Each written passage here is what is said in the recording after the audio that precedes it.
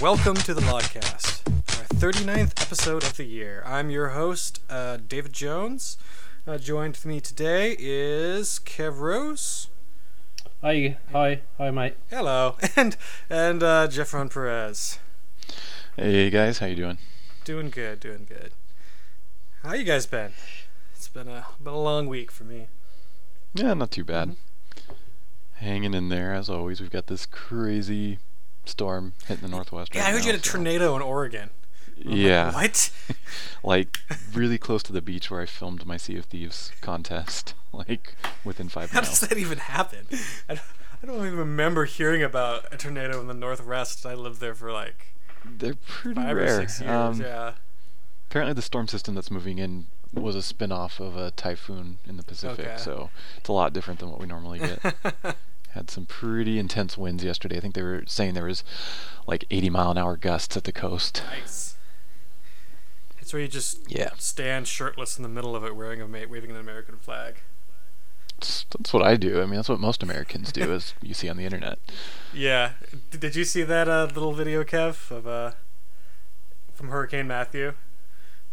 Oh no, I thought you were just mocking. No, this actually happened. Americans. So some dude, No, that's real life America. yeah, stood in Florida, took off his shirt, stood in the middle of Hurricane Matthew, waving a giant American flag and headbanging to Slayer. Yep. It was actually pretty he- majestic. Yeah. Did he survive? Oh yeah, I it's think fine. so. I've stood out in a hurricane before. It's really not. I mean, especially in Florida, it barely hit Florida. So Oh, North okay. Carolina wouldn't I have thought done you it. meant like a giant twister kind of thing. Like- hurricanes just long, like fast sustained winds. We had a tornado here. Oh, though. okay. I was thinking of like a heavy tornado, and he was like swirling up in the middle, Mario 64 style. That would be awesome. Not quite. That would be cool. America! That'd be super metal, bro. Apparently, a note on that is apparently that guy is actually, it's not his first time he made headlines. He got arrested for like public disturbance for like shredding the national anthem on electric guitar at like some public place before. For him. Yeah. I'm like, Jeez. what are you, dude? He's like, so he's like a hardcore patriotic rebel. Yeah. It's Yeah. such a weird mix. He's like a patriotic metalhead. I'm like, what? Welcome to the South. That is pretty much how you describe the South. Hardcore patriotic rebels. They fly the flag of treason and they love America. Hey, talking about America, how good was that debate last Sunday? Was it? I'm still crying inside. Maybe we should- I just love Ken Bone. Oh yeah, I know about him because Mitch told me about him yesterday when I was recording another podcast. He's what is he, the submarine porn guy? Oh yeah. Yeah, 'cause he did a Reddit Ask Me Anything. Yeah, it did turn out to be like this terrible person because he didn't create a new account. He just used his old one, and then everyone looked up his like past Reddit posts and just found all this terrible stuff. I didn't see what it was. I just saw that he was an interesting fellow. There was like multiple stuff, like things where he like suggested. He talked a lot about the 4chan celebrity, naked photo leak and stuff like that. and, He was commenting on a lot of porn, and the story I was told was that he commented on like a lot of pregnancy porn, and on one of them he said, "Just look at this beautiful human submarine." oh my god. Oh. So not the hero we want, Yeah. but the hero we deserve. So, news of the week: rare, platonic, making games, gory detail. What do we got? there was a couple things. Okay. I'm trying to remember what they were because I'm so prepared. Oh, the final part of the making of Rare Replay by Lee Loveday. Yes. That was a wonderful finishing piece. It was an eye-opener when he talked about the possibility that they spoke to, was it Alan Rickman, Gary Oldman, and Patrick Stewart. Patrick Stewart, and one of them agreed to do narration for the Rare Replay trailer, but then like the deal fell through, they were busy or something. Yeah. Grant Kirkhope style. But Right. no, that was like. I mean, don't get me wrong. The voice we got was great, but it was interesting to know that one of them said yes, and it's kind of a typical Rare tease to not say which one. Right. What I couldn't believe is that, like, I didn't know who the voice was. I thought it was maybe, an old, prestigious British, stage actor, somebody like that. It's this American guy. It's the voice of Yoda from the Star Wars cartoon. I'm like, what? Blew my mind. He's also the voice of the monorail at Disney, which is really weird because it's a voice I know very well, and I obviously couldn't even recognize him. Very talented. So dude. in that one, does he say, "You never forget your first train"?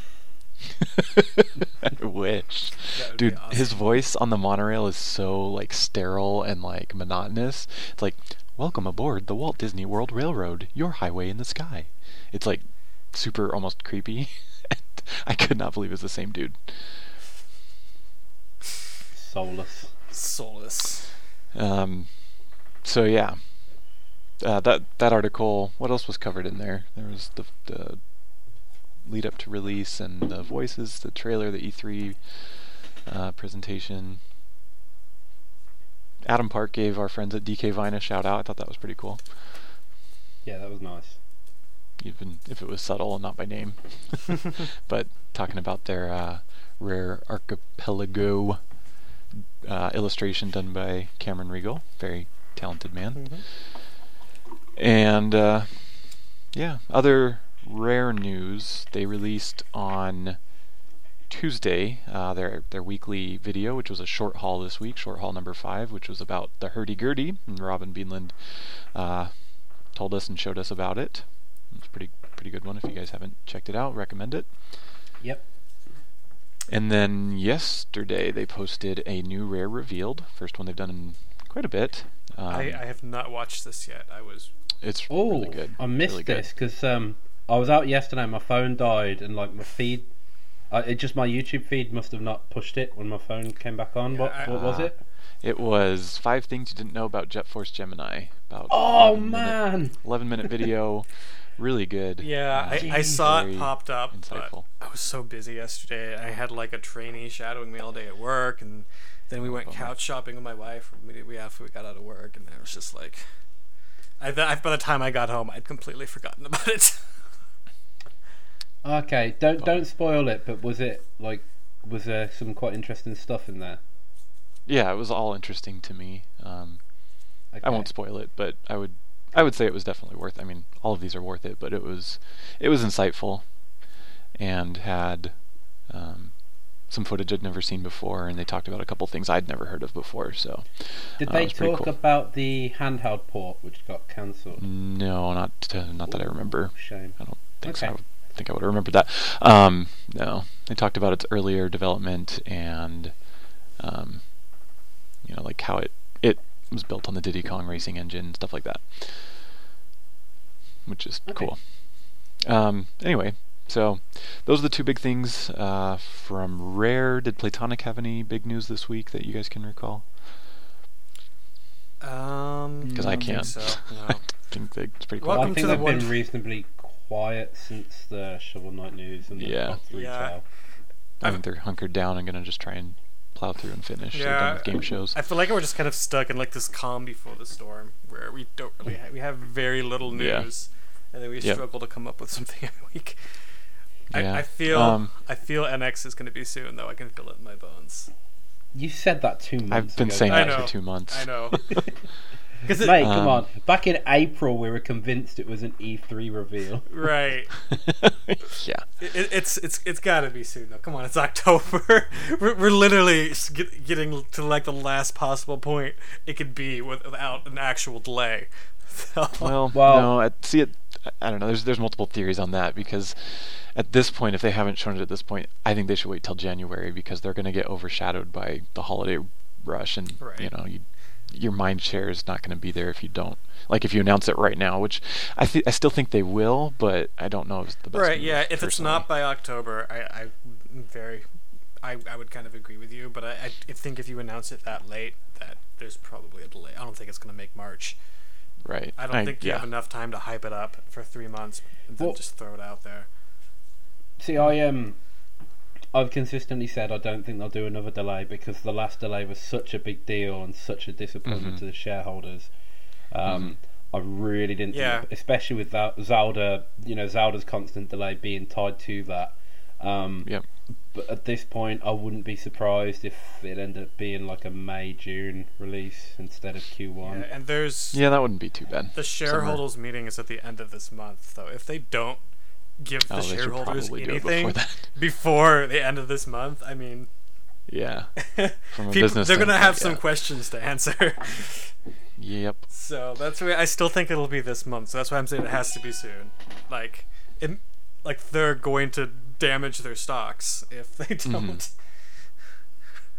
Which they already kind of are, even just with I posted a link the other day about how there's a stock ranking company that just cut them because they feel that it's going to be a disappointment. Yeah, which they really have no grounds to go upon, but yeah. Yeah. But I think partially it's because they keep pushing it back. It's making people doubtful of them. I kind of feel bad for them because we, as a fan base, as a gaming community or whatever, we are never satisfied. I feel like, it's like we want everything now, but we want it highest quality as possible, and we expect it no matter what. It's like things take time and unexpected things come up. I like what Rare is doing with Sea of Thieves, and that they're not saying, hey, we're aiming for this date, because they probably are aiming for a date. They are. It's a corporation. It's within Microsoft. Like, you have to tell them a date. But as Joe Neate has said in interviews, I'm going to give you this date, but if something comes up between now and then, we're just going to push it back. The date is arbitrary. Right. So I think that's fine. I think the issue with Nintendo is just that it's been complete radio silence. We don't even know what the thing is. It's one thing to but give it ETA. Again, that could be because they're perfecting it, and if they can't get it to work on scale production, why announce it? Just end up with a Samsung situation at that point. No, let's say rush production. Just at least give us a ballpark of what the thing is when it's coming out. Maybe say what the name of it is. If they showed way more for the Wii. They had the Revolution. They had they showed the form factor. They showed some tech demos. They gave us something, and it's just been true. So. It to me it reduces confidence in the product. It feels like you're afraid to show it for so long. It's makes people think, whether true or not, what's wrong, what's going on here that you're not showing it yet. Are you pulling off what you're trying to do? I don't know. Yeah. I don't personally feel that way, but if you go on the message forums, there's tons of people. Oh, totally, yeah. So it's still in that regard, yes. To them to do it this way. It doesn't feel like a good business move to me. Yeah. But I agree. It's interesting because it's the opposite of the Wii U. The Wii U they showed 18 months before release. Because it was at 2 E3s before it even came out. So the NX is the complete opposite. But at least we've got stuff to tide us over. I mean, Yuka's pretty much a lock for March, is it? Q1. It could be anywhere between January and March. Yeah. So we're probably looking at the last week of March. Right. Yeah. I would imagine March 30th. Yeah. But that's cool. My birthday is March 28th, so well, there you go. NX and Yuka that week. That'd be pretty cool. That would be awesome. It's gonna be too much. And Zelda. Yeah, Zelda, NX, Yuka, and then what if Sea of Thieves hits March too? It's just all right. I'm just yeah. I'm I don't know what to do here. I need to just take a week off of work or something. I kind of have a feeling with Sea of Thieves that it may be more of a launch like Minecraft, where they just kind of keep slowly adding, and there's not a launch day. Maybe I'm wrong. I hope I'm wrong, but I feel like there's still going to be a launch day, at least to put on a retail version and have something in the stores. Maybe I don't know how they'll do it. Maybe they'll sort of if it's really a in progress thing, they can market it as such. I don't know. I don't know.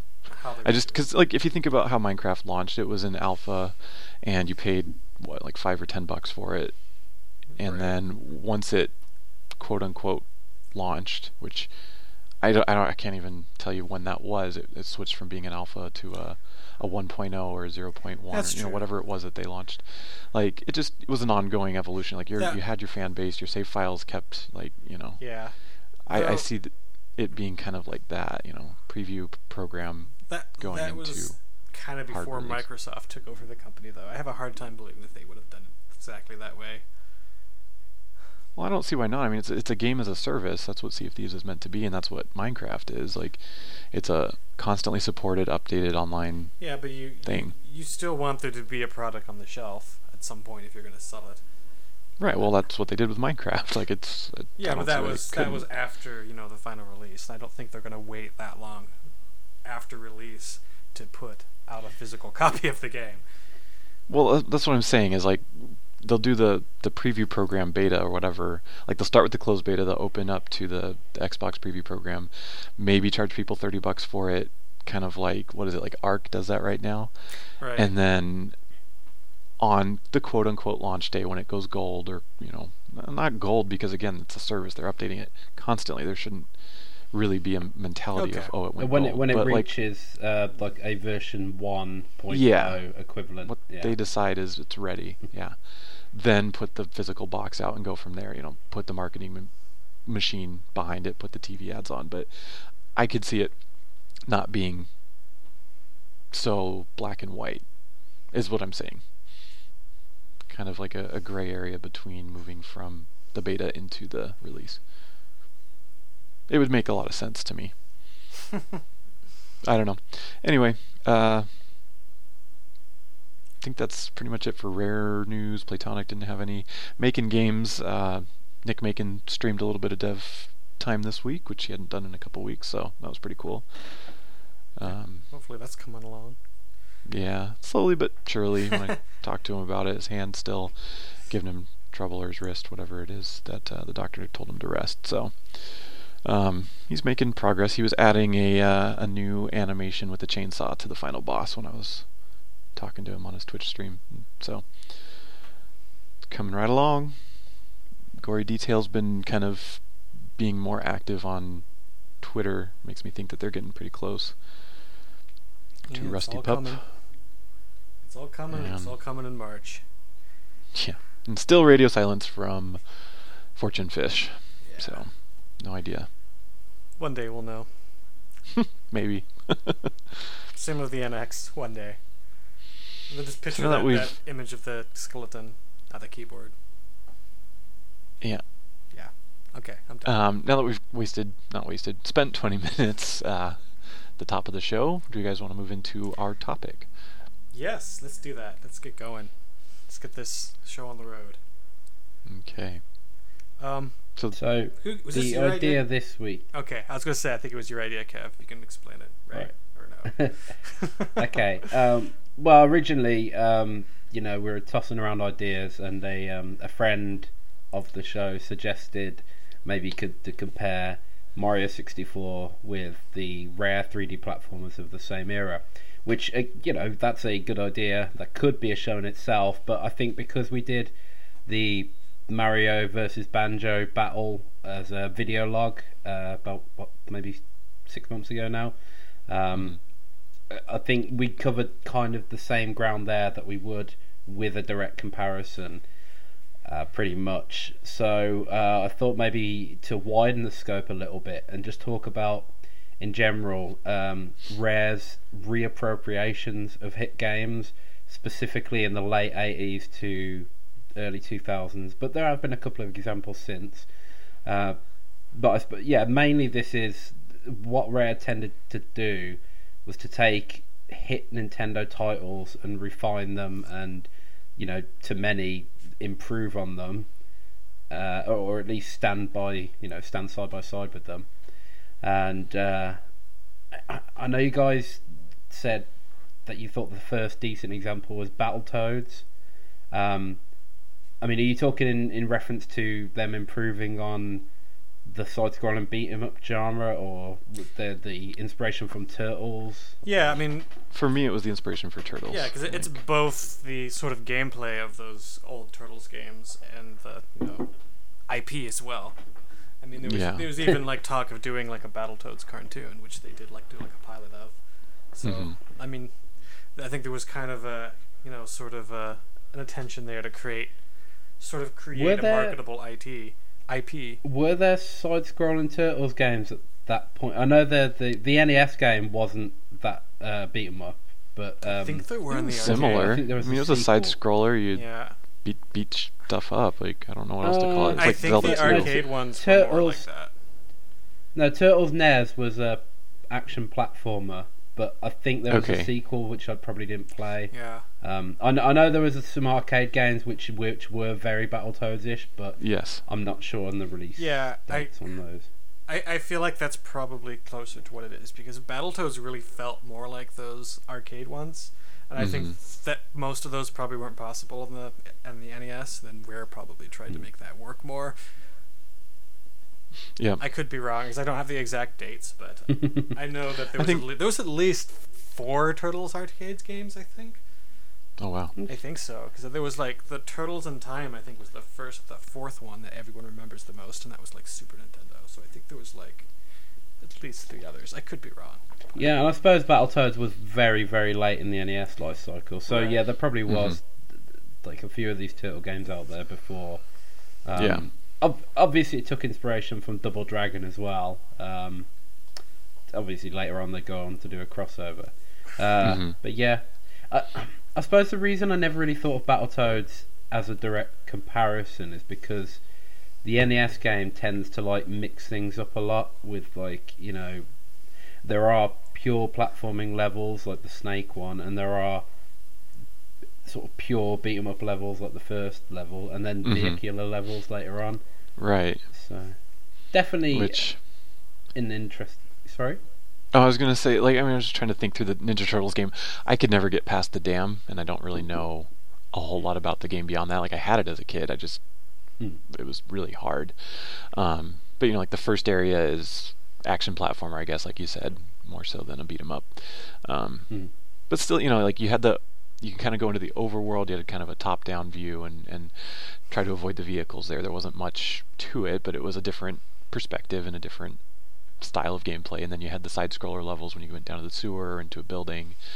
And then you had the swimming level, which was the dam. And so, it was multiple gameplay types, sort of like Battletoads. I think Battletoads just did it better and did it more. And I think that kind of fits within what we were going for the description.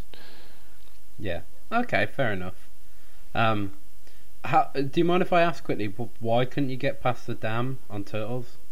I just sucked at it. I just remember dying.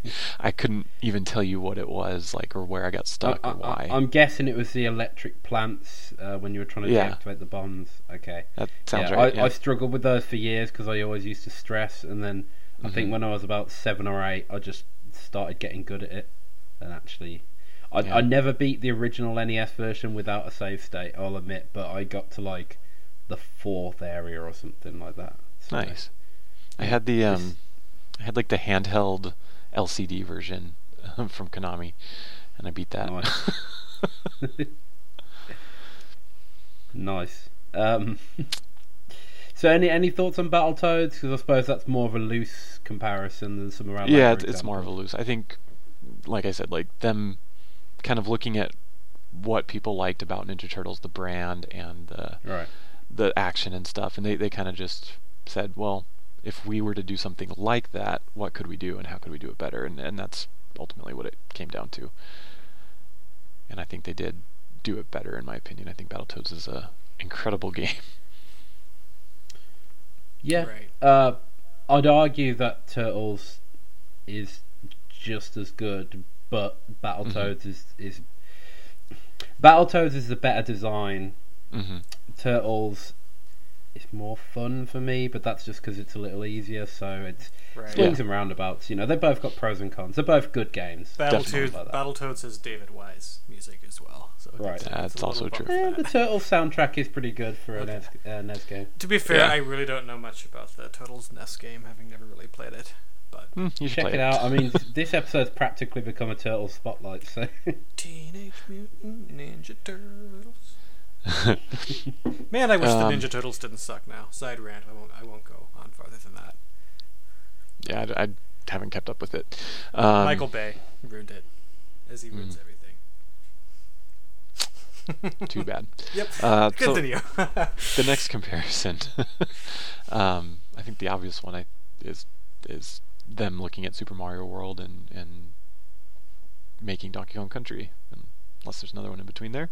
Yes, it's the most obvious one. I mean, I think with a lot of the comparisons, I think the similarities between Mario and Donkey Kong are probably a lot less, other than the genre, that they're both, 2D platformers.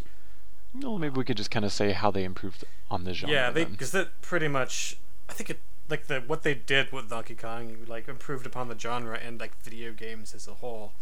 With the idea of having a clean heads-up display that only is visible when you see it. Yeah. Having complex, non-repetitive music that actually sounded good, and using 3D rendered ACM graphics. It's right. There's just and the amazing level design. The level flow and the level design that you could, if you were really skilled, speed run them without having to stop and wait for whatever most of the time. Right. Yeah, if you play well enough, you can play it almost as fast as a Sonic game. It's awesome. I was about to say, I do sometimes think DKC is better compared to the Sonic games of the early 90s. Obviously Sonic was capable of much faster speed, but in terms of the way you can learn the levels to create a flow in a way that... And you can kind of do the same thing on Mario, but that's more of extreme speedrunners, whereas casual gamers like me and you can learn the DKC levels fairly. You learn when to roll, when to jump, the best opportunities, the pixel perfect jumps, which baddies to hop between. Because Mario's very designed for you get to a place, you stop, judge distances, judge flow, judge rhythm, and then you make a move from there. Whereas Donkey Kong, it's if you're good enough. And there's several places in Mario World in particular where you have to stop and ride a thing on a track.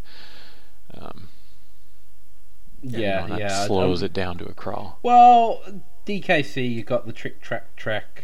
Oh, that's true. There's a couple of those. Forgot about those. To be fair, I guess pretty.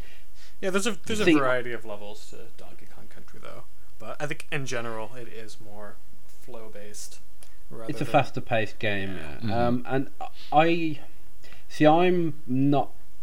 Whereas you two and our good friend Clay and I think Agent Ape as well, you all argue that DKC improved on Mario World. See, I'm more in the camp of that it was a good complement to it. I think Super Mario World is still a fantastic game, one of the best Mario games. Oh, I do too. And I'd actually say DKC, Sonic and Mario in the early 90s, well, mid 90s, they complement each other perfectly. I think they're all must plays. Unlike a lot of games today in the same genre end up being samey, and it's just pick the most liked one and play that. But I think back then it was I can appreciate the stylistic differences between the three. When Dave mentioned about the removing the heads-up display, I agree, great choice. It worked fantastically for DKC. But you know what? In Mario and Sonic, I think it works to have it there because, maybe I'm just an old fart and I like things the way they were. In some regards, I think you could definitely limit it in some ways. There's some stuff you want to always know. In Sonic, you always probably want to know how many rings you have because it's a lot more. It means a lot more in that game. But you probably wouldn't need to say know how many lives you have unless you're paused or get a new life. So I think you could get away with minimalizing it a little bit. I really don't care for cluttered heads-up displays, and it seems to be kind of coming back, and I don't really like it. Rare had it down back in the day, but a lot of people still seem to be just throwing so much crap on HUDs nowadays. I think I don't know. Sonic, it never really bothers me too much. They're usually fairly good with it. But yeah. The problem comes when you got games like Super Mario Brothers 3, which is the worst offender, where it takes up isn't it like a sixth of the entire screen? It's just that bar at the bottom with all that junk on there. right. And don't get me wrong, Mario 3 is a great game. Just that HUD, I don't like that HUD. Yeah, Oh. I'll cut him a little bit of slack because it's NES, and having and finding a good way to present that image on that type of hardware probably wasn't the easiest task. Well, yeah, but so much of it probably is pointless shit. Yeah, I don't see why it couldn't have been smaller at the very least. My theory is that it was to make the gameplay box a lower resolution so that they could do more graphical stuff in there. More sprites. If that is the case, then fair enough. I didn't actually consider that. That actually makes sense. Okay, well, if you're right, then good call. It's just, when you're looking at why do you need to know what cards you've got? The cards you got at the end of the stage. Yeah. That honestly, I think Jeff is that. probably right, because I think of so many games that done that. That's actually a big problem with the Doom console versions. It's the HUD is always bigger on them, and the weaker the hardware, usually the bigger the HUD is to make that's true. To make it actually run smooth. But yeah, fair enough. Back in the day. But yeah, I mean DKC. I also think aside from the music and the graphics, in terms of pure gameplay, I think it's actually more simple than Super Mario World. I think Mario World does more complex stuff with the flight and the sort of the levels are more. There's a lot more verticality in the levels. Don't get me wrong, the DKC sequels got more complex, but DKC 1 itself, most levels in DKC 1 are pretty simple left to right affairs. Yeah, that's true. So, and it's not a slight against the game, it's just an observation. Yeah. So, any more thoughts on DK, or should we move on? I think we can move on. Dave, you there? I'm good. Yep. Let's move on. Sorry. just enjoying the sound of your guys' voices. So, I would say the next genre that Rare took on, which is pretty close right after this, was the fighting game, the combo fighting game, and their answer to Mortal Kombat and Street Fighter with Killer Instinct. I think this is one of those situations where they really took something like Mortal Kombat and just completely blew it out of the water.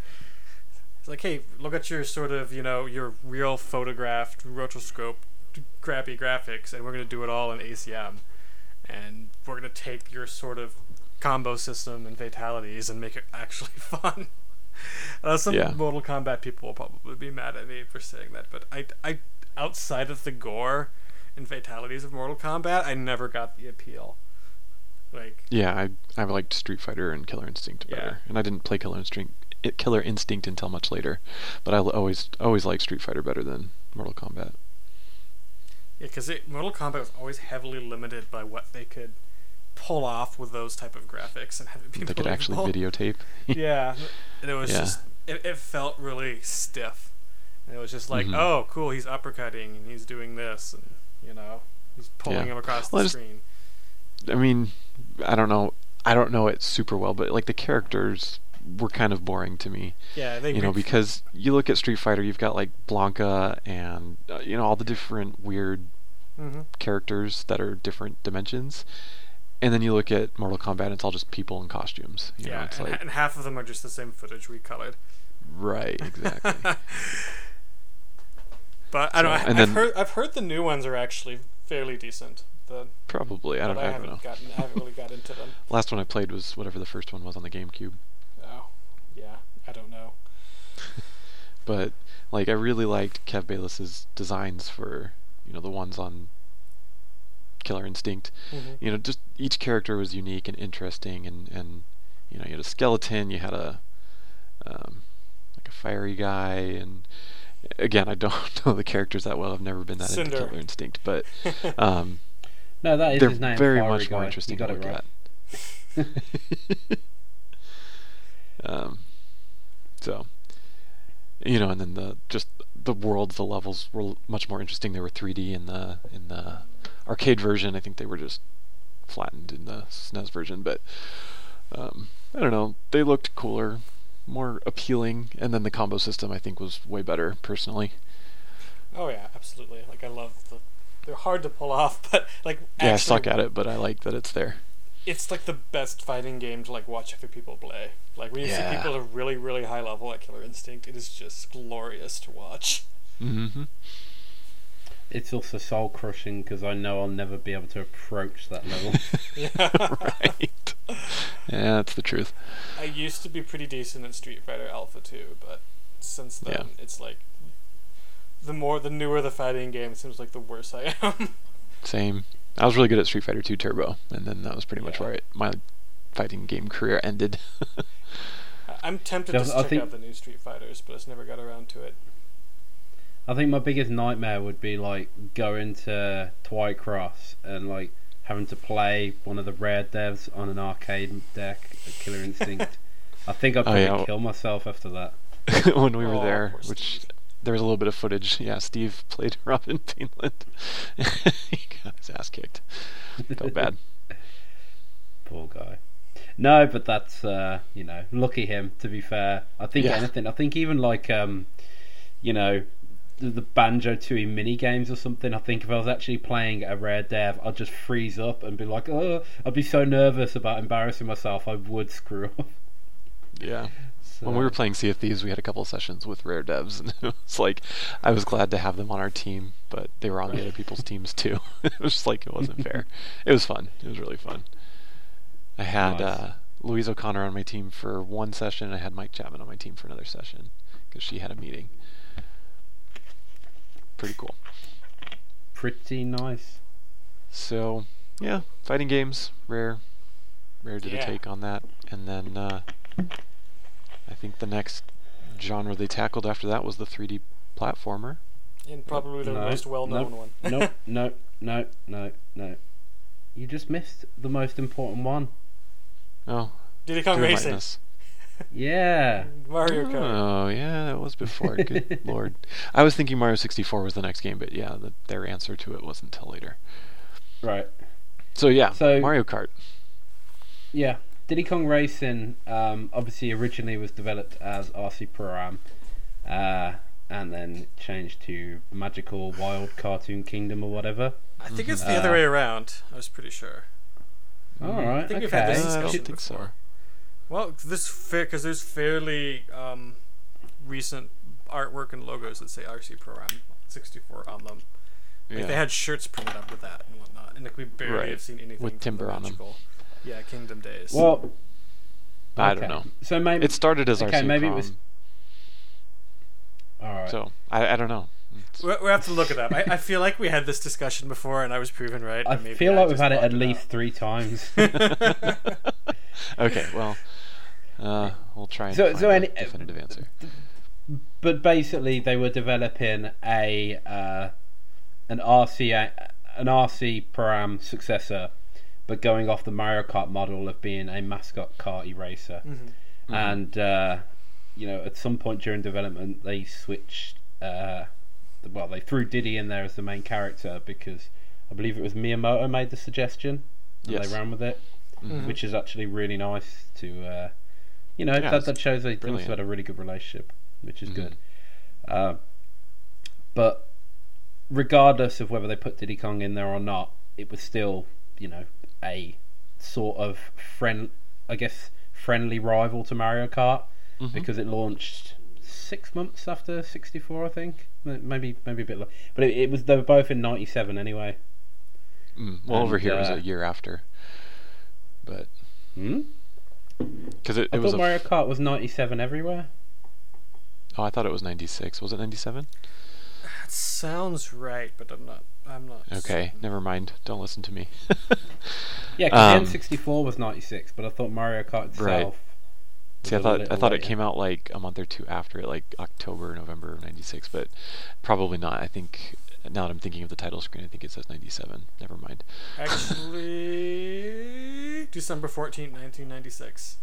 Okay. Ooh. Okay. Jeff was So it right. did come out over here. Yeah, that's okay. Damn you, Jeff. So it was, okay, it's a year later, but regardless, what was the point you were going for? Anyway, yeah, the point. Hey, can I correct myself one more time? I'm sorry. Yep. Go on. I looked at the full release dates. It's December 14th in Japan, 1996. Okay. In North America, February 1997. In the EU, Yes! June 1997. Good job. So it was much closer for How you did guys. how does it feel to be wrong, Jeff? Feels like every other time. Right. So, where was I? Yeah. So the point is, this was a release close to Mario Kart 64, and In Europe. it was always intended to be a friendly rival, obviously, and whether it's better or not, that's up to the individual person. Personally, I think Mario Kart 64 is one of the best Mario Kart games. So it is very hard to call, but I think Diddy Kong Racing edges it out for a number of reasons. I agree. I think visually, the fact they went for full poly models is just great. And obviously the soundtrack's David Wise. It was one of the few contributions Dave did for the N64. Yeah. Gameplay wise, I think the controls are a little tighter, and introducing two other vehicles, obviously that opened up more strategy, more possibilities, and I like the think as course a whole, design a lot better too. That you Right. could go off road a lot more. Yeah, It was much there was more more visually thought put interesting. into the course design.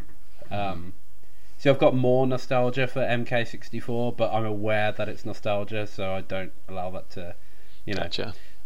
And I guess the other thing is, like, Diddy Kong was so unique because it brought an adventure mode to the table, which I suppose its direct descendant would be Forza Horizon, which is kind of surreal. Interesting. It is probably the closest comparison. Like I've said Never many thought of that. times, like, I haven't played Part 3 yet, but Forza Horizon 2 is Diddy Kong Racing in a photorealistic world. Yeah, interesting. I guess Burnout Paradise was similar, but Yeah, I've tried a little bit of the first Forza Horizon, and I haven't really got that much farther though when it went free. It seemed it definitely was better than the Forza 6 trial that I played, which I did not like at all, really. yeah, Horizon is slightly more forgiving than regular vanilla. Yeah, Forza. Horizon's more for, I don't want to say casual gamers, but it's it's trying to appeal to a wider audience, whereas the core Forza games are more for motorheads. Exactly that. That's exactly it. I like it. It felt a little bit more like kind of GTA with the everything but the racing elements removed, and less like a simulation. From what I played. Yeah. Speaking of which, very quick side note. Next month I'm going to get an HDR TV and a 1S. Forza Horizon 3, I'm told, is one of the best looking video games of all time with the right setup of the HDR. That's what I've heard. Yeah, I can't wait to see it someday. Can't wait to get hold of that. But yeah, no. Anyway, back to Diddy Kong. Yeah. With Diddy Kong, the weapon system, there's parts of it I like, but parts of it I don't like. I like that you can kind of power up by collecting the same colored balloon multiple times, but I miss the variety that Mario Kart had. Right. I see that argument. It's definitely not a complete obsolescence like some of Rare titles are on their predecessor, but because there's certain things about Mario Kart that I just really love, but especially Mario Kart 64. Like, I would argue that Diddy Kong Racing is probably better than just about any other Mario Kart game, but Mario Kart 64 I just absolutely adore. What is it that you like better, or what is it? What is it specifically? Is it the? A lot of it's just I really like the track design a lot. Okay. In Mario Kart, I think it is Mario Kart 64. I think that's probably the strongest track design of the whole series. Yeah, I would agree with. For the most part. I'd argue that 8 does, but definitely of the earlier. 8 does have really good track design. See, 8's kind of odd because it has so many more courses, especially with the DLCs and everything else. And you get this good sampling of all previous games courses. Yeah. Mario Kart 8 is probably my second favorite, but something about the Okay. way the game controls I don't quite like as much as 64. Or maybe it's just nostalgia talking, I don't know. Yeah, I think my favorite Mario Kart, honestly, is the first Mario Kart DS. And I wasn't don't really know too if it's keen just on that because one I got myself. so into it and I 100%ed all the Mhm. challenges and weird things. But I really liked that one and the course design and the offerings of the. I think that was the first one to. Well, it wasn't the first one, but it was one of the first ones to offer the throwback. I think the GBA one offered throwback courses before it, but It might have offered Well, yeah, a few the- to Super Nintendo, but it was the GBA first one to one, offer you can- 3D yeah. Yeah. throwback. Anyway, Um, yeah, I personally think 64 and Super Circuit are the best, but Okay. 8 is very close behind. But you know, as we're talking You're the about, first person I've talked to who really likes Super Circuit. really, I think gameplay wise, I think it's the tightest. Really? It's just really, the course design's not quite as good because of limitations. I've only played it on an emulator, so I don't really know what it's like to kind of hold it in a Game Boy and play it. But I didn't love it. I didn't hate it, but I didn't love it. Yeah, it's the way I've always felt about it, and I've heard most people rank it as like their least favorite Mario Kart Interesting. game that I've talked to. It's Well, it's immeasurably better than Double Dash. yeah, Like, I hate Double Dash, but I enjoyed it, but it was lackluster at best. yeah, it was just like changing up a formula that didn't need to be changed up. well, I don't Not even even mind in a that good so way. much. It's Yeah, I the didn't fact mind that the that. I system was actually liked the broken. mechanic. The system was broken because in Double Dash it was like there were a few combos which were completely OP and a whole bunch of combos which could never win first place. Mm-hmm. So like, Interesting.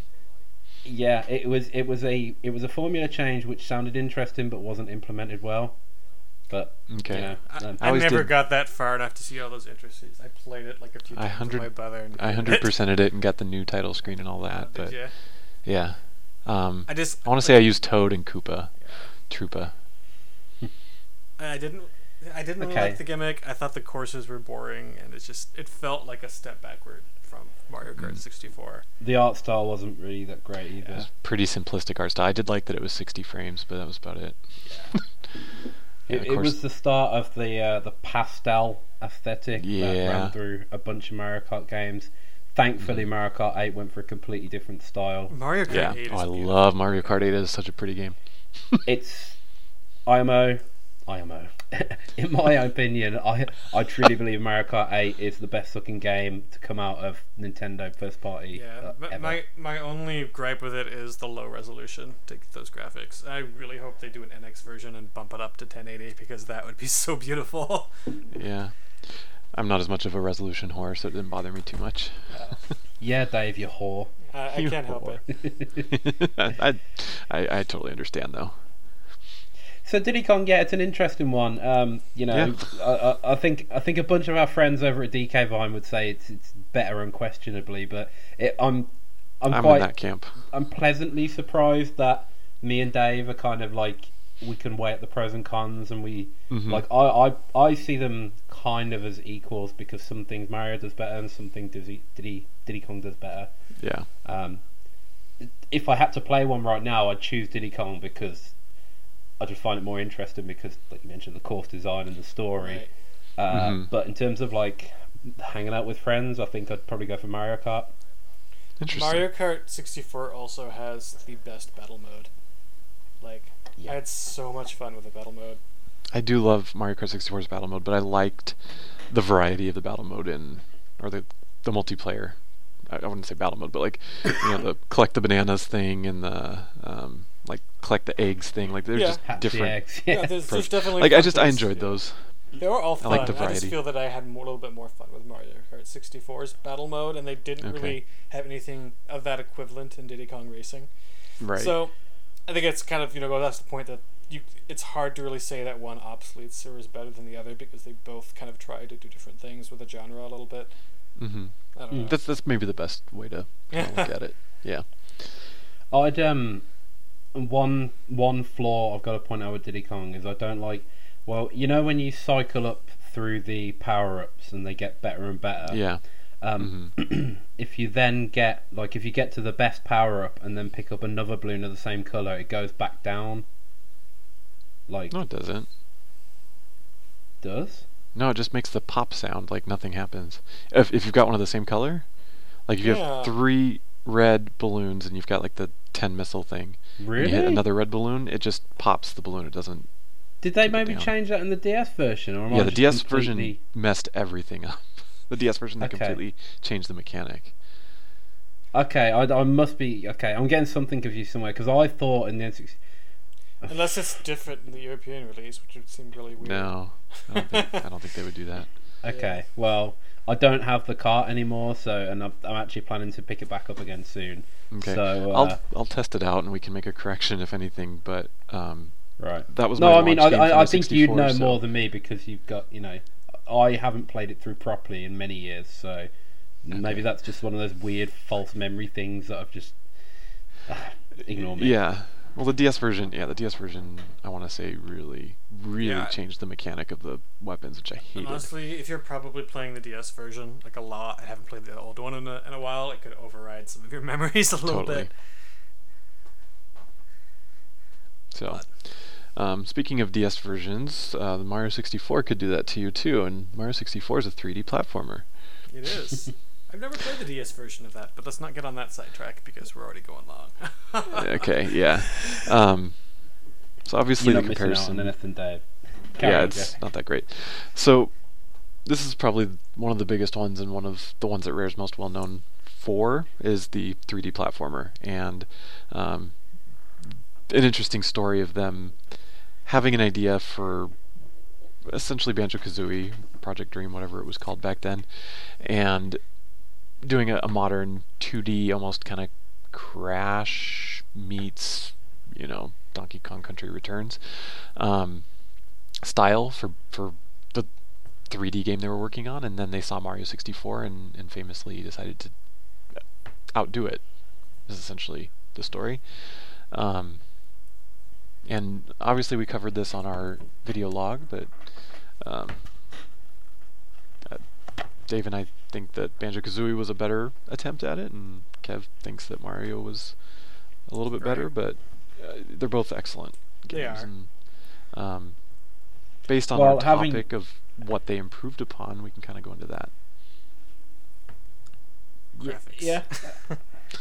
I will say this about Super Mario 64 are its favors. I have replayed it way more times than Banjo-Kazooie. Oh, really?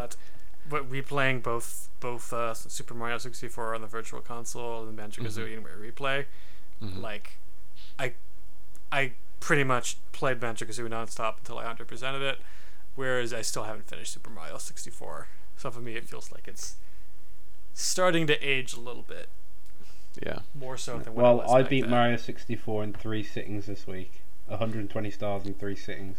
Oh my Good job, god, dude. Wow. The first one I got 25. The second one I got like 72 or something. I just could not stop playing. I think. Don't get me wrong, the rare platformers, and we may as well mention all three. Kazooie, Yeah. 64, and 2E. They're all fantastic games. I know, Dave, you have issues with DK64. Jeff, what about you? Do you like DK?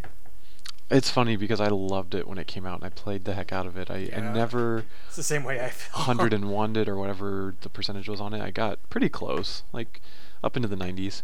But I recently restarted it, and I don't have it on the Virtual Console. I restarted it on the N64, and it is not aged well. Like the main complaint, excuse me, that everybody has is my main complaint. Like, it's really stupid to have different collectibles for different Kongs and to have to go to a change barrel to go, and you walk up a path and you need to get something as, let's say, Diddy. You have to go up the path, but then you pass a bunch of purple things, so you got to go back up the same path with Tiny, and you just have to keep track of all that and remember it, and it's just cumbersome. It's not really fun. I understand expanding, like making it was almost like forced I honestly longevity. think if they had changed that one thing and not had Yeah. Kong exclusive collectibles, it would have went from a mediocre game it is now to one of the best games for the console. Yeah, like I wouldn't have minded collecting 500 bananas, but as long as I could connect them or collect them as anyone, you know. Right. I mean, some of it makes sense where you could put. I think you could put some of the collectibles in places that only a certain Kong could get to, and that would be fine. But it's like when I walk down a path with a certain Kong, see all the bananas faded out, and then it's like, oh cool, so I guess I have to go track all the way back to that build that barrel, change Kongs, come back, and then to realize that I need to be as the other Kong, I have to go all the way back. Right. And it makes it feel more, especially on the second playthrough, it makes it feel more like work and less like exploring and enjoying it. Well, the first playthrough I think is fine because the graphics are so good, so new, you're having such a fun time exploring all the worlds that you're okay with it and you want to go each place with every Kong and see what it's like. But second playthrough it was just like, oh, it's okay, basically how again. I feel. Yep. So I think DK64 is amazing, and sorry, I just do. No, I mean, I think it is amazing, and I love the variety of characters, and that each of them has a little bit different moves, different, even their guns are different. Think different things, and I like that, and I like, for the most part, the levels. I don't love the level design. I don't like how they hid the load zones, but with all those corridors. But overall, I do enjoy the game. I think my biggest gripe is just that, the collectibles are siloed off, and that you can't change a Kong at will. See, me, I think the biggest problem is the over-reliance on bonus games and mini-games. Interesting. I don't actually have any problem with the sizes of the world, the setup, the way the color-coded collectibles. I really actually don't mind that anymore. But so my biggest problem is you get to the point where 50% of the Gone Bananas are just bonus games or silly mini games. So they could have maybe trimmed it down to 150 bananas instead of 200, something like that, and retained the same quality of game, but cut some of the... Because a lot of the bonus games are the same one repeated. Some of those games you end up playing about 4 times. Yeah, that's true. So. Yeah. But... Yeah, I kind of lost track of where I was going. I still think Mario 64 is the best 3D platformer of all time, but its strongest competition definitely came from Rare in the same era. Absolutely. And, we'll see how Yooka-Laylee measures up. I really am looking forward to that one, but as of right now, I think if you're going for a 3D platformer, if you told me to pick 5 3D platformers for you, I'd honestly say Mario 64, the 3 Rare games of that era, and Rayman 2, all from the late 90s. They just got it so right so soon. Right. Yeah. Maybe throw a Sonic game in there as well, but that's a different kind of thing. It's not like a collector fun. Right. Yeah. I'm not sure if a Ratchet and Clank game counts, but I might put I'll probably put Jak and Daxter in there instead of Rayman, the first one. First you haven't played Rayman 2. That's true, I haven't, but I really loved the first Jak and Daxter a lot. You'll prefer Rayman 2, trust me. Will I? Okay. You will. I like Jak, don't get me wrong, but yeah. Sorry, Jeff, you were saying something? Oh, I would switch in Mario Galaxy for one of the rare ones, probably. And I haven't played Rayman 2. I didn't think about the Galaxy games. They're very good. Very, very good. They're really good platforming games. A little, whatever. But I really love them personally. No, they're good. I just don't quite like them as much. Probably mainly due to the platform they were on in the Wiimote. I guess. Even though they're not used that badly, the controls. It's still... See, that doesn't bother me because I think Mario Galaxy is one of the few Wii games I can play and forget that I'm using it. Yeah, you do from time to time, but every now and again you get a little reminder that it's really not that bad, but to me it's still a slight peg down, and I felt that a lot of the levels weren't nearly as... Because of the Galaxy design, a lot of them felt very blocky and less immersive. Not all of them. There's definitely some good ones in there that I absolutely loved, but it didn't, to me, feel as consistent as the rare games, per se. Now, I've said a few times, my one major complaint with Galaxy is that a lot of the levels and missions are far too linear. But that's the kind of game they wanted to make, and it works. Yeah, that was absolutely a good game. I can definitely say this: the Super Mario Galaxy team succeeded in making the game they set out to make more than the Donkey Kong 64 team, despite me preferring DK64. Right. Yeah, fair enough. And I honestly support any games in that genre being continued to be made. So, if we hear about Galaxy 3 for NX launch title, I'll be really happy. Yeah. Though I still want my Super Mario 64 too, but I've sort of given up on that by now. But hey, you never know. You never know. They've made sequels to old games way in the future, like New Super Mario Brothers.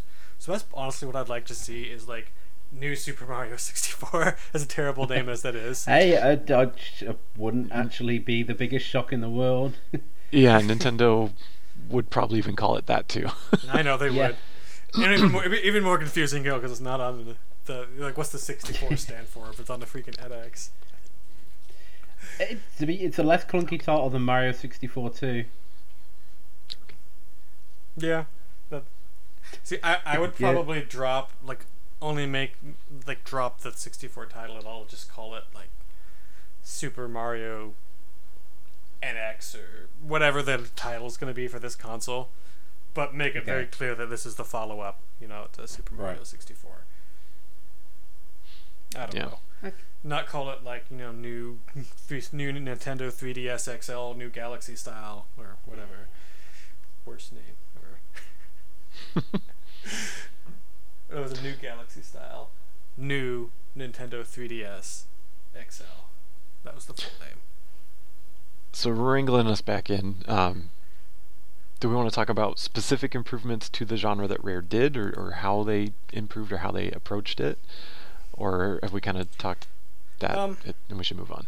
We probably should. I think we can probably move on just because we should plug our video. We had a more in-depth discussion on Banjo versus Mario 64, and a lot of the design. Most of what we talk about there is relevant to 2E as well as Donkey Kong 64 because of similar design philosophies. So I'd say go check that out, guys. Yeah. Vlog number 4 from a few months ago. It's on the YouTube channel. You know where it is. You can find it. I believe in you. Yep. All right. So I guess next it's Star Fox. Oh yeah, I forgot about that one. Their take on Zelda, kinda. Right. Though to me this one feels less like an improvement in anything but graphics and music. But yeah, I would kind of agree even with that. music, I'd say the Ocarina of Time soundtrack's better than. I disagree. Honestly, I absolutely adore the Star Fox Adventure soundtrack. I really like it. I think Ocarina's better. I love that David Wise. I can't deal. I need it into my veins. I'm sorry. Fair enough. Star Fox Adventure was like my I've never favorite played all game the way through Star Fox, so I at the can't really time comment on this. since first Donkey Kong Country, I think, or maybe the second Donkey Kong Country. Basically, since Donkey Kong Country, it was like my favorite soundtrack. Oh yeah, same here. Well, yeah, Star Fox is Rare's take on 3D Zelda. I have in the past referred to it as a corridor Zelda because it's so linear. In some ways, go ahead. Go on. I was going to say, you could probably argue that Cameo is also a progression from Zelda as well. I was going to cover pretty them both similar, at the same time. Like we kind of did with it's kind of like Majora's Mask and like transformations. Yeah. Like the mask transformations. In some ways, I thought it was more similar than Star Fox because it felt a little bit more open. In some ways, there was a big overworld area you could run around in, unless it didn't feel quite as corridored off as Star Fox did. Yeah, I mean they both definitely have their Zelda comparisons. The difference being Dinosaur Planet started development in a modified Ocarina of Time engine, didn't it? So we probably need to verify that more, as I'm not sure if that was. I've heard that before, but I don't know for certain if there's any truth to it, or if that was just something. It might be an internet rumor that just that could have been something I just spread around IGN message forums back at that time. So The thing is, you play it even on the GameCube final release, and it does kind of feel very much like the combat with the staff. It does feel very much like the repetitive sword combat of Ocarina. all right, but I mean, it could have just been as simple as like, hey, we're gonna clone the engine with our own code. Yeah, because we want to make it like Zelda. So I don't know for certain either way. I suppose the point I was trying to make was that Cameo, I can see in some ways it's more like Zelda, but I think in terms of the moment-to-moment gameplay, Star Fox is more similar. So, yeah, I think Jeff was kind of right with like Star Fox is Ocarina of Time and Cameo is Majora's Mask, kind of. Yeah. Yeah, sort of. Sort of. A little bit. Sort of. Yeah, but Star Fox, as Dave said, aesthetically it was another hit from Rare, but unfortunately, like gameplay and overall structure, I don't know. This was one of the first times I was maybe slightly let down by a Rare title, and it's still a good game, but I think, I suppose considering the long development, all the hype, and when it finally came out, we knew this was their final Nintendo release. Yeah. So I suppose all those things. Yeah. The whole act of playing it was just really depressing for multiple reasons. Because I remember just being annoyed every time an R-Wing mission would pop up. I'm like, this is not supposed to be here. This does not feel right. Why is this here? And then knowing that this was going to be it, like, as you near the end, it's like, oh, so after this is it. No more Rare. I mean, it's at that time, getting an Xbox wasn't really an option. So I was just, the whole thing was just kind of depressing. Yeah. Great fur, though. Great fur. Great fur. And that amazing soundtrack. Yeah. The water, everything, walking around, the grass, the ice. Like, all that stuff was just, like, mind-blowing at the time. Oh, yeah. But gameplay, I wouldn't say it was bad.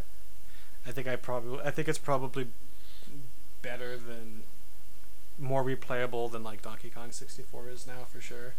And I think in context of not being the end of Rare, I think I'd probably enjoy it much better on a replay. And I actually really want to replay it, but I don't have a GameCube. I started to replay it twice in the last few years, and I always give up within a few hours. Really? Same. And not many Rare games do that to me, so yeah.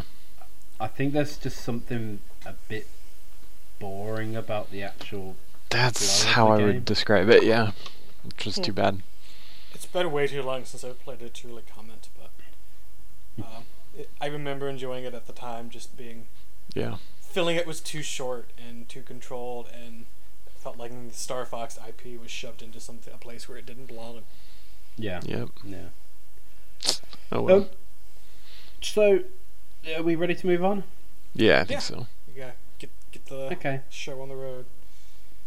So a year later, we got Grabbed by the Ghoulies as Rare's first Xbox title, and this was sort of a direct, not so much in gameplay, but in most other things, it could be directly compared to Luigi's Mansion. Sort of, yeah, as far as atmosphere and that, but. And it originally started as a GameCube title, from what I understand too. So. Well, it was what they worked on right after Banjo-Tooie, so yeah, it must have. Yeah. So, I remember at the time when I first heard about it, that's what I immediately thought. It's like, oh, so this is their take on Luigi's Mansion, just like, Banjo was a take on Super Mario 64, and it made perfect sense at the time. Whether if that was their intent or if they came on completely independently, I think everyone still got that impression. They definitely play entirely different. Yeah, I mean, it's more just an atmosphere thing than a game. Yeah. I'm honestly not sure which one is better in this case, because they're both kind of different. Yeah. And they both have their, like, there's a certain nostalgia and charm that Luigi Mansion has. I prefer Luigi's Mansion personally, but I feel like I might be wrong because I don't really remember. It's been so long since I played Luigi's Mansion, but I feel like Ghoulies had a bit more content in it. I'm not sure. Probably. But by the same token, I really liked how you could just go anywhere in the mansion you wanted in Luigi's Mansion, rather than sort of just being pushed along from room to room. That was one thing I didn't really like about Ghoulies, is that I couldn't just go back into a room without going back to a menu and reselecting that room. I liked the atmosphere of Mansion better too. Like it was much more I don't know, dark and creepy. Yeah. Ghoulies was much more lighthearted. Mm-hmm. Wasn't really. I like the art style a lot more in Luigi's Mansion. It looked kind of like the CGI cartoon, whereas Ghoulies went in a more of. I like It them felt both more equally. like a Saturday morning cartoon vibe rather than Yeah. like a theatrical CGI movie vibe that Luigi's Mansion went for. Yeah, I like them for different reasons, but I think Yeah. they're both excellent. Thoughts, Kev? I think Ghoulies is well, I didn't play it till last year. Yeah, me neither. So. Same, all three of us. Right. So I think it was definitely a strong first showing for Rare on the Microsoft platform. Unfortunately, I didn't try it at the time, Mm-hmm. much to my regret. But yeah, I mean, I actually think Luigi's Mansion's the better game. This is partially because the lighting and shadows in Luigi's Mansion are just breathtaking. Yes. So on a purely visual level, Luigi trumps it. Plus, a lot of the character in don't get me wrong, Ghoulies is really charming, and I like all the characters and the narrative. But with Luigi's Mansion, I think because it was a Mario game, it was more surprising the amount of character in it. Yeah. Like, it was. You could compare it more to the Mario RPGs in terms of like Egad's dialogue and Luigi's reactions, Yeah. and just some of the little nods, like him singing and whistling, and like the tone changing depending on your health. Mm-hmm. And Totally. I might be wrong, but I feel like this is the last time that Nintendo really went for maximum graphical fidelity on anything.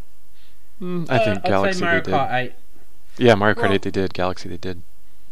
Yeah, I mean, but I mean, still, those were limited by hardware, whereas GameCube was designed to be, maximum.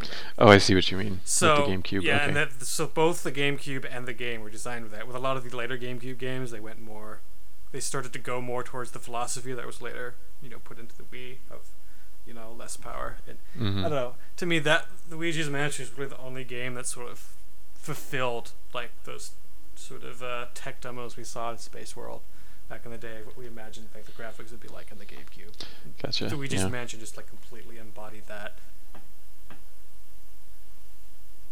Yeah. Yep.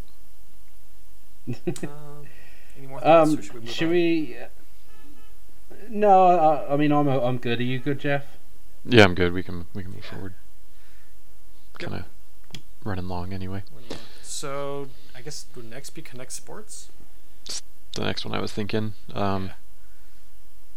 Yeah, because Nuts and Bolts wasn't like anything. Viva Pinata wasn't really like anything. Maybe a little bit RTS-ish. But You can compare it to Viva Pinata to about like probably 3 or 4 different games. yeah, It's like but a I whole think bunch of different things. the put next together. time they really took something that someone else did and tried to improve upon it, I think was Connect Sports. Connect Sports.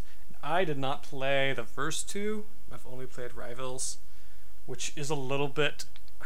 I feel like Rivals is a little bit departing from the sort of Wii Sports model that they had going on. So I don't know if you guys know a little bit more about these than I do. I've never played any Connect Sports game. I've played the first one a little bit, not a lot, and I've played Rivals a fair amount, but not, super ton. The first one, it's weird. Like, I don't want to say but Microsoft, when they were marketing the Kinect, really tried to fight the notion that there was a delay lag in the input, but there's a delay lag in the input, and it was a limitation of the hardware. I mean, it's just the sensor just didn't have enough processing power or whatever. So it's a little disjointed in that regard. But as far as the experience and the games and stuff, like, they're very clever, they're very well thought out, and I think there's 6 in each one as opposed to the 4 in the original Wii Sports. Am I remembering that correctly? I never had. I feel like Sports In the Resort, they original added a lot 5 more. in Wii Sports. Well, okay. Okay. Yeah. So I think I've only played the one of the extra games, and that was like at like friends' houses and stuff. yeah. I feel bad, but I don't know enough about the Kinect Sports as a whole Yeah. to really compare it.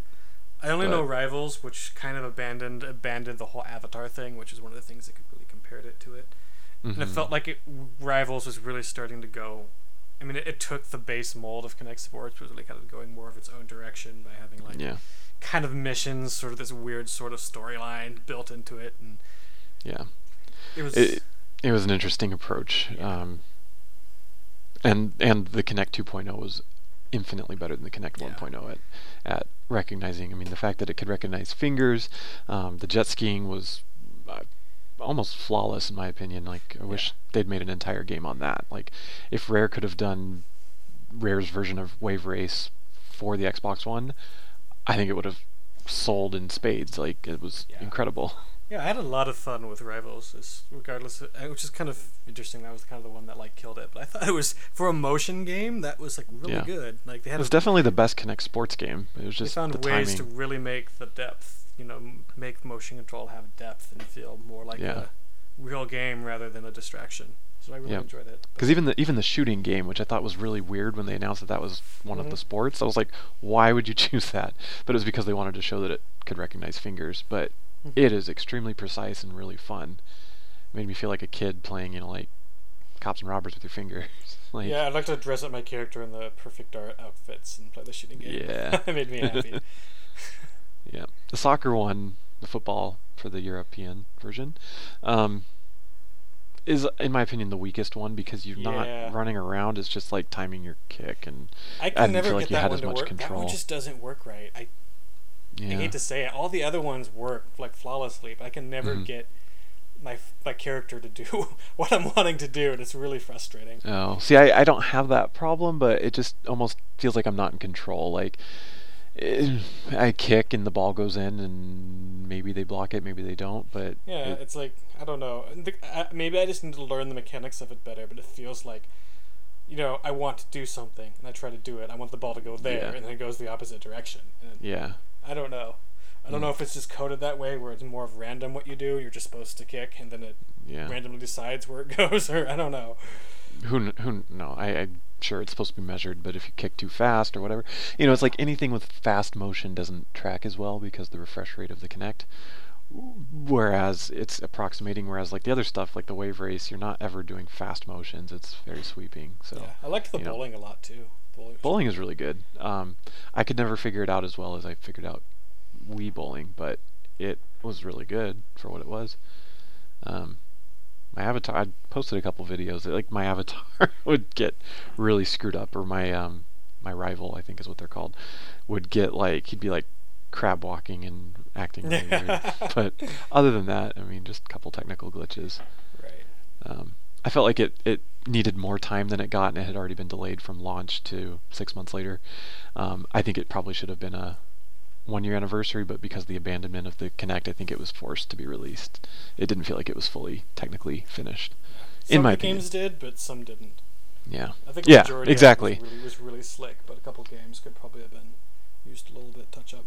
Mm-hmm. Like, wake racing seemed like it was done. Shooting seemed like it was done. But, yeah, bowling, a couple technical glitches here and there.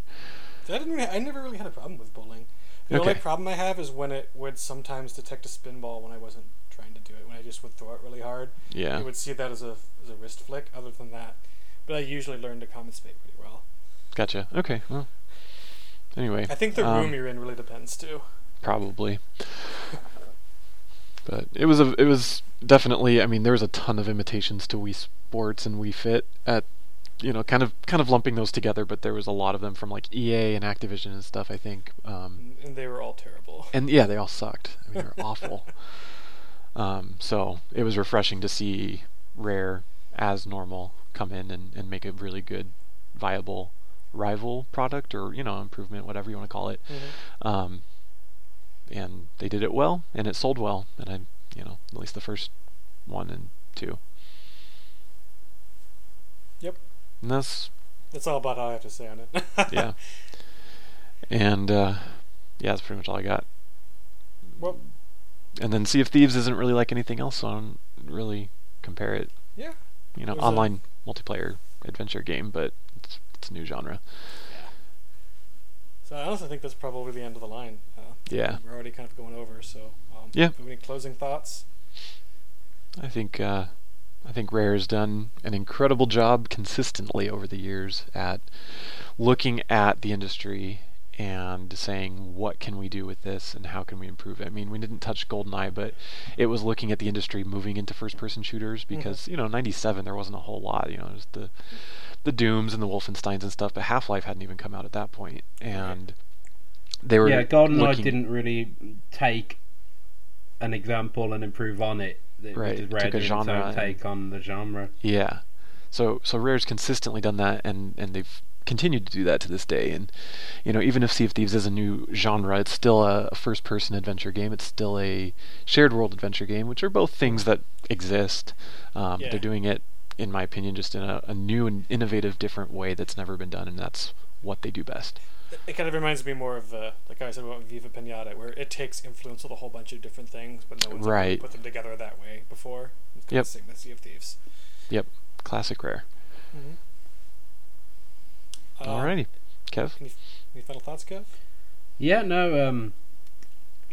As a just, I don't know. It's kind of hard to summate such a wide variety of things, but no, I think like Jeff said, over the years, you know, Rare have consistently taken great games and then, you know, made not always better, but at least strong companion pieces to those games. Yeah. Like, you know, Banjo-Kazooie, I may slightly prefer Mario 64, but, you know, that's like... they're both 10 out of 10. They're both the absolute kings of their genre. So, and obviously Rare have done more original projects as well, you know, stuff like Jet Force and Blast Corps. So, yeah, I just think historically Rare have shown that they're more than capable of taking these big games and, you know, putting their own spin on them. And it'd be interesting to see if we ever get anything like that from them again in future. Yeah. It's exciting to think about, you know, where this journey is going to lead, and it's interesting to think about now because I know, like, you know, just a few years ago we weren't really expecting much, and now just to see where the company's headed, it's really exciting that we're going to continue this sort of trend of watching Rare over the years take things and make new things, and take all these other great innovative ideas and whip them up into something even more innovative. So it's pretty exciting to think about. Absolutely. Definitely. All right. Well, does that do it for another episode of the Logcast? I think so. Yep. All right. You guys have a great weekend. Thanks for tuning in, everyone. Yep. Bye. Bye. Bye-bye.